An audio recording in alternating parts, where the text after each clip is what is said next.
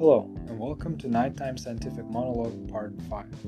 My name is Paolo Rajon. Thank you very much for tuning in. If you have previously listened to one of my other episodes, I really appreciate it. Today, I would like to talk about education. And education is something that I am very much tied to because obviously for the past, I would say 20 years, I have been a student in some shape or form. I've been a student in a school, I've been a student in college, community college, then a university, and then a graduate school. And obviously, being a student for this long, I'm sure for many of you out there, it raises a lot more questions at the end of the road in terms of, okay, what have I learned?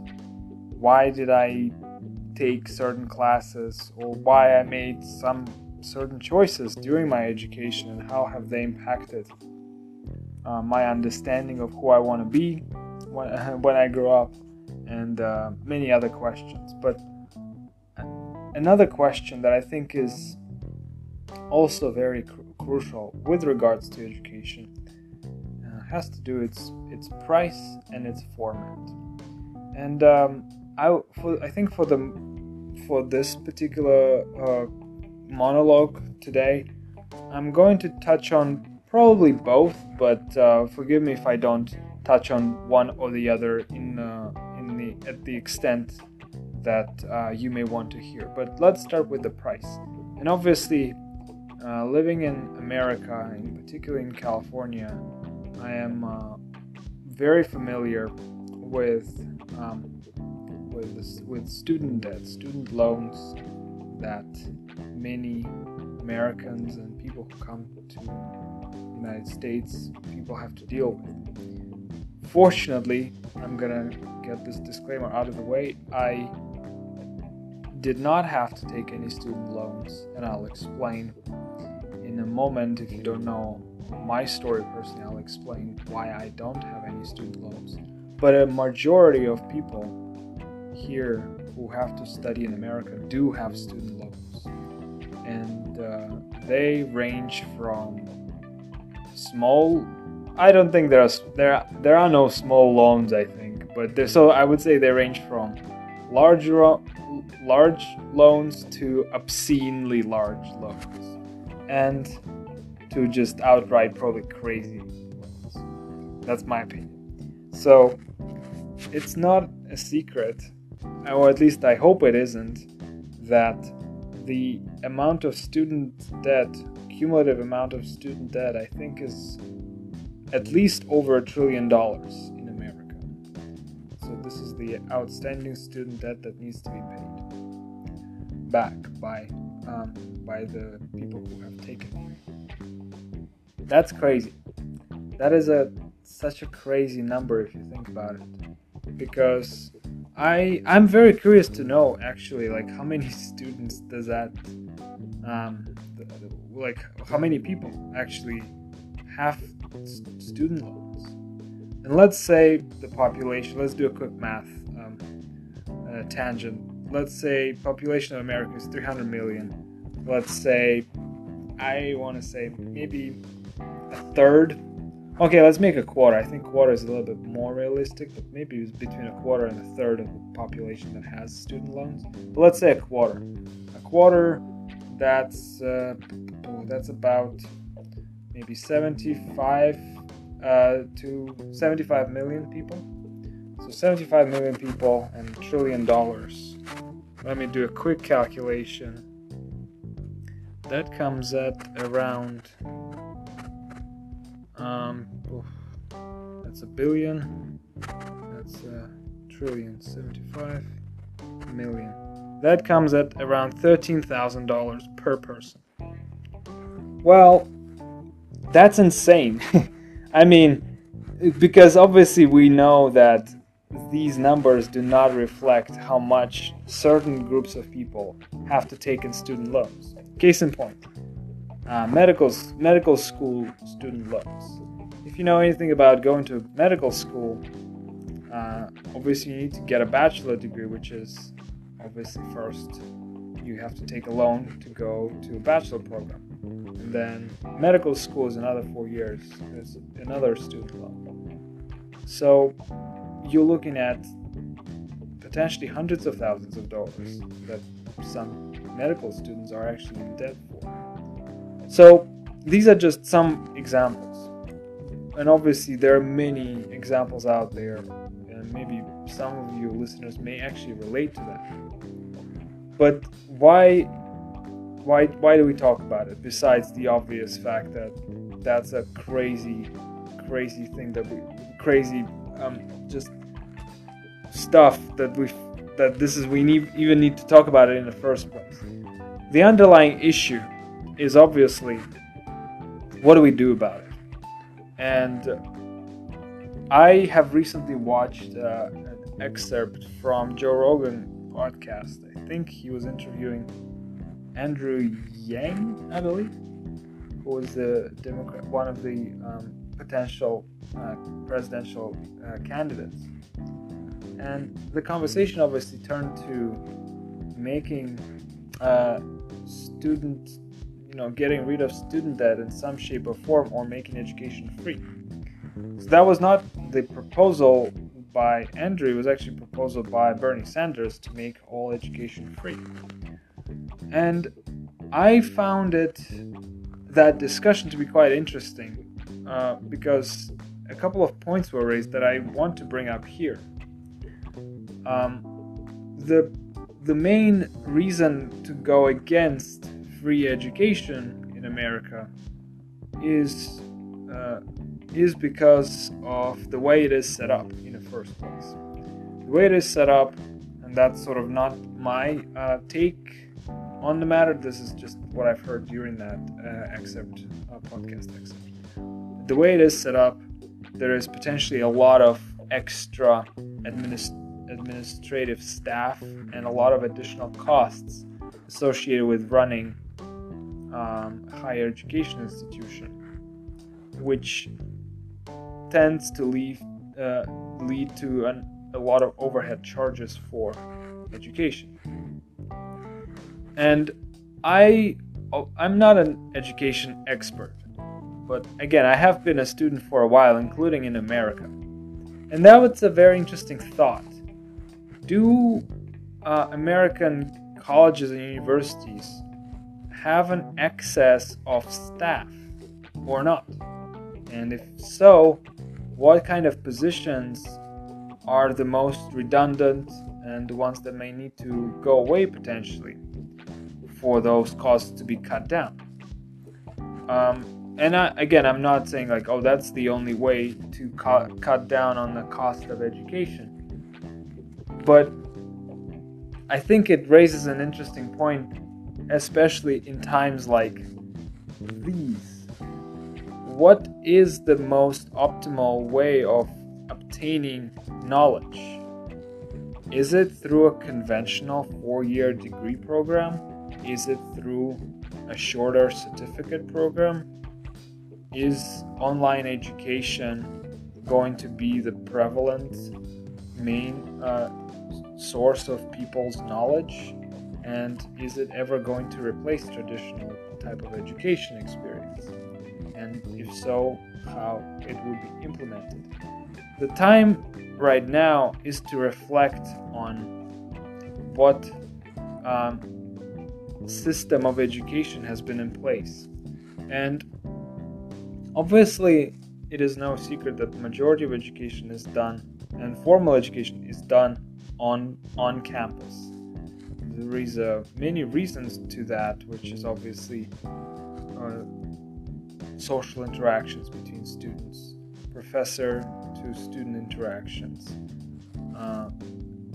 potentially many opportunities to actually engage in a number of activities, both learning and extracurricular, on campus, so which online education does not really provide. So with that in mind, now we find ourselves in a situation where most of the classes will have to go to online type format for the time being. So many universities, rightfully so, are trying to, I guess, devise ways of migrating some of the classes to online education. But can that be done? Does that apply to every single class out there? So from the scientific point of view, that's a very, very important discussion to be had. So my perspective, or my initial thoughts on that, are the following. So if some of the other classes can be taken online because there is no laboratory component to them, in case of scientific classes, one of the primary reasons you take scientific classes is also to learn how to work in a laboratory. At least that's a core component of scientific education, is knowing how to work in a laboratory. So cutting that experience down and trying to change that into a online format is a very dangerous thing, because it would undermine the ability of a person to actually be in a lab and do something physically with their own hands and actually feel the equipment, feel how to handle instrumentation and behave in a safe environment and things like that. So reducing that type of educational component in the scientific majors would have a huge effect on learning. That is to say, only if and only to the extent that it can be actually supplemented with really good quality online content that is specifically tailored to scientists and to students who are majoring in life sciences, and that content is actually trying to imitate some of the situations that students would find in a laboratory setting. One of the key examples of that effort is a company called Labster, which are doing exactly that. They basically have an online platform with a number of really cool simulations of working in a laboratory, and those simulations are actually a lot more these simulations are actually nothing you can practically do in the real world, at least some portion of them, which is what makes them quite interesting, because you can only do certain things or visualize certain things on the computer screen. This is sort of like an augmented way of working in a lab to some extent. But going back slightly to the point of student debt and how it fits into the narrative of the online classwork. If the classes are now done online, majority of them, what should happen to the costs of the education? How much they would have to change to reflect this new format of receiving knowledge, because now you're cutting down on the facilities costs, on the maintenance costs of running the campus, of running the housing potentially for students, and all those different things, electricity and whatever. So rightfully, a number of people are asking these questions. What happens to the tuition costs? How much are they going to go down? And the response from several universities, I don't have the exact list, but something that caught my attention was some universities do not yet attempt to change their tuition to reflect this new mode of education. And this is a very crazy story, because now you're essentially charging students the same amount of money for entirely different educational experience, potentially one that lacks so many critical components of what on-campus education has. So in what world do you think this this is right to charge people so much money already, but also to charge just the same amount for education that is so not reflective of the educational environment that for which you're charging so much money. This is a crazy situation, and I don't envy all of the universities that have to make these tough choices, because essentially they are left with students not going to campus. They have to potentially furlough staff, potentially furlough some adjunct professors or TAs or a number of people who actually facilitate the educational process when it takes place on campus.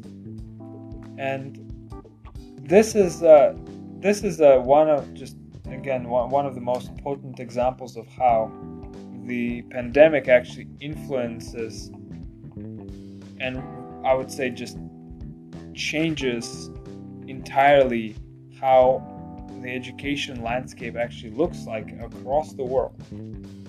So what does that really mean going down the line? And in particular, what do I think is going to happen to scientific education? Because again, I strongly believe that removing the practical component of working in a laboratory is potentially very dangerous. It's not like it's dangerous per se. It's more like it's such a radical omission that I think has to be measured very carefully and has to be the substitute for that has to be just perfect.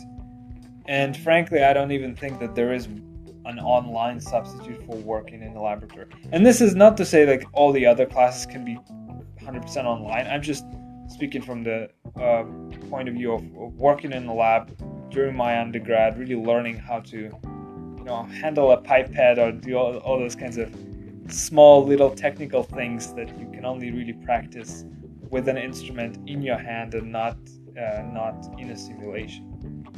So I think obviously a majority of the classes would end up being taught online.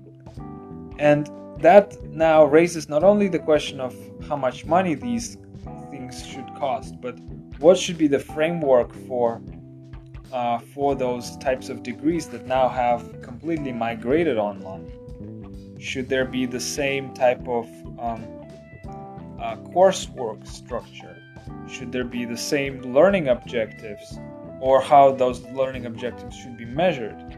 Can they be measured in the same type of homework, quiz, exam, midterm, final exam kind of thing? Or there has to be a new way of assessing students' knowledge, which is maybe more akin to sort of certification programs that there is an abundance of online already, where they potentially are the turnaround for assessing students' knowledge is much faster. So it's like every few lessons, and the lessons are themselves 5 to 10 minutes long, and then you assess your knowledge. So this type of approach to conveying information and assessing it is probably on the minds of many people who have to develop curricula for the fall semester, I guess, across all the colleges and universities now. Or at least I really hope that they're taking this time right now to really evaluate how they should restructure their curriculum, because I think online education cannot be used to effectively translate an on-campus learning experience. By that I just mean that if you have an hour and a half lecture on campus, in terms of like a history lecture, for example, are you really going to teach the same an hour and a half history lecture online and expect people to pay the same amount of attention? Because I doubt that they pay that much attention in class on campus to begin with, unless you're really, really good teacher and student. So I think the pandemic actually allows the instructors, or I think instructors should really leverage this time to come up with a new curriculum and new ways of assessing and evaluating students' knowledge, and do not just try and copy and paste what worked on campus into an online schedule, an online method of instruction, because I don't think these are compatible. These two ways of providing students with knowledge are compatible and interchangeable. Specifically, I think the online methodology of teaching students has to probably follow more certification style programs. Like I have taken a few classes on Udemy, for example, or Udacity, or those kinds of learning platforms, or LinkedIn Learning, for example, where students again are assessed each, let's say 3 or 4 mini lectures or topics, which are about 5-10 minutes long. I think that's a very bold choice to be made by the instructors who would dare to actually do these and implement these dramatic changes into their curriculum. But to that also, it's important to mention or to consider that probably even though some instructors might actually want to switch that curriculum, whether or not there are mechanisms in place to shift how the curriculum has to be set up to allow for this greater flexibility, to allow for this online method of interaction with students, that I just don't know. I hope that the educational system and the framework for structuring the curricula for various classes is actually flexible, or it is on its way to become flexible soon, to really allow for this push to online only or online primarily mode of education. So this is when it comes to just purely online classes.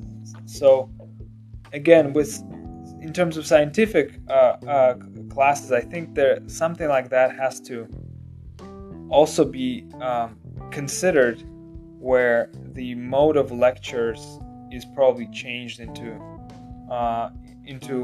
online into an online method of delivering knowledge and assessing it. But I think this is, now I want to just take a purely my own thoughts and express them here, which as I was thinking over this topic today before I started recording, I had initially this thought actually I still kind of do, and I had that thought for many years now, is there is a value in this classic educational approach where you have a professor who delivers a lecture, then there's a bunch of students listening to it in a lecture hall. There is something, I guess, very pure about that, because I think this is a very comforting way of receiving knowledge. I think many of you can probably attest to that this is, I would assume, how you have also received your education, and maintaining that kind of tradition in a way is almost would feel nice and would seem right. But the more I thought about it, the more I just started to have, let's say, other thoughts on the matter, or at least I started asking myself, well, does that really make sense to have now that we have to receive education online? Or even if we didn't have to receive as much of the content online without that pandemic, how much the education style has to change, or should it change in the first place? I think this is a broader topic in general, and because frankly nothing really stays the same, and education shouldn't be the one sort of dinosaur that doesn't change, where one person speaks and the others listen. I think education has to be a little bit more flexible than that. I think it's not just about passive knowledge uptake by the student. I think there has to be a greater interaction, and I think online, the push to do the online content, educational content, has to reflect the type of new norm in a way within the education itself that allows for greater interactivity, allows for more student engagement and more frequent student engagement to really monitor and assess how well they receive, retain, and understand the information that is presented to them.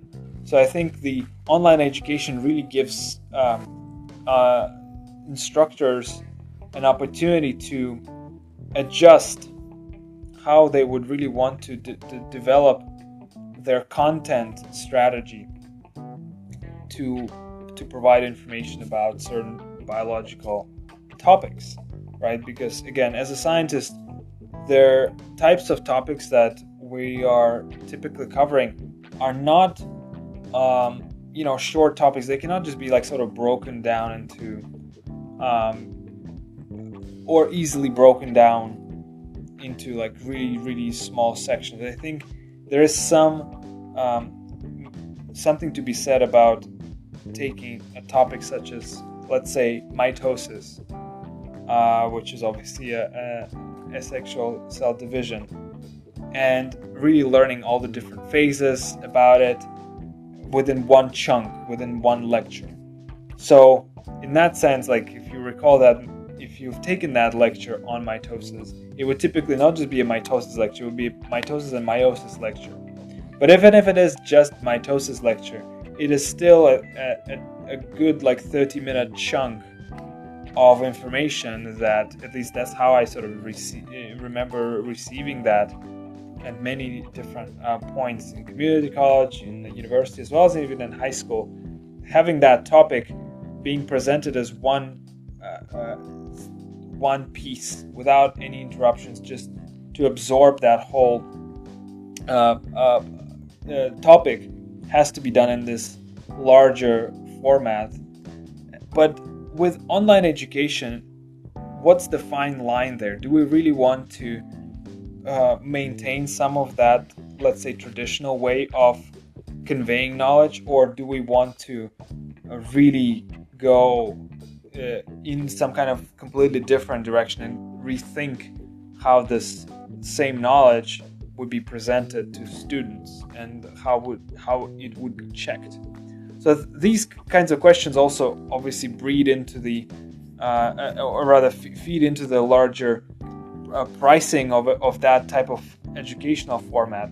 Do we really pay for the whole degree now, or do we pay for just chunks of information that students would now be more free to choose from if they are interested in taking a specific chunk or specific section of information, even within the life science field, or if they're not, now they might be having more flexibility on that front. So these are very important considerations that I think the instructors would have to definitely address going forward, and this is a perfect opportunity for them to do so. And it would be very interesting to see how the educational field and science education would evolve as a result of this pandemic.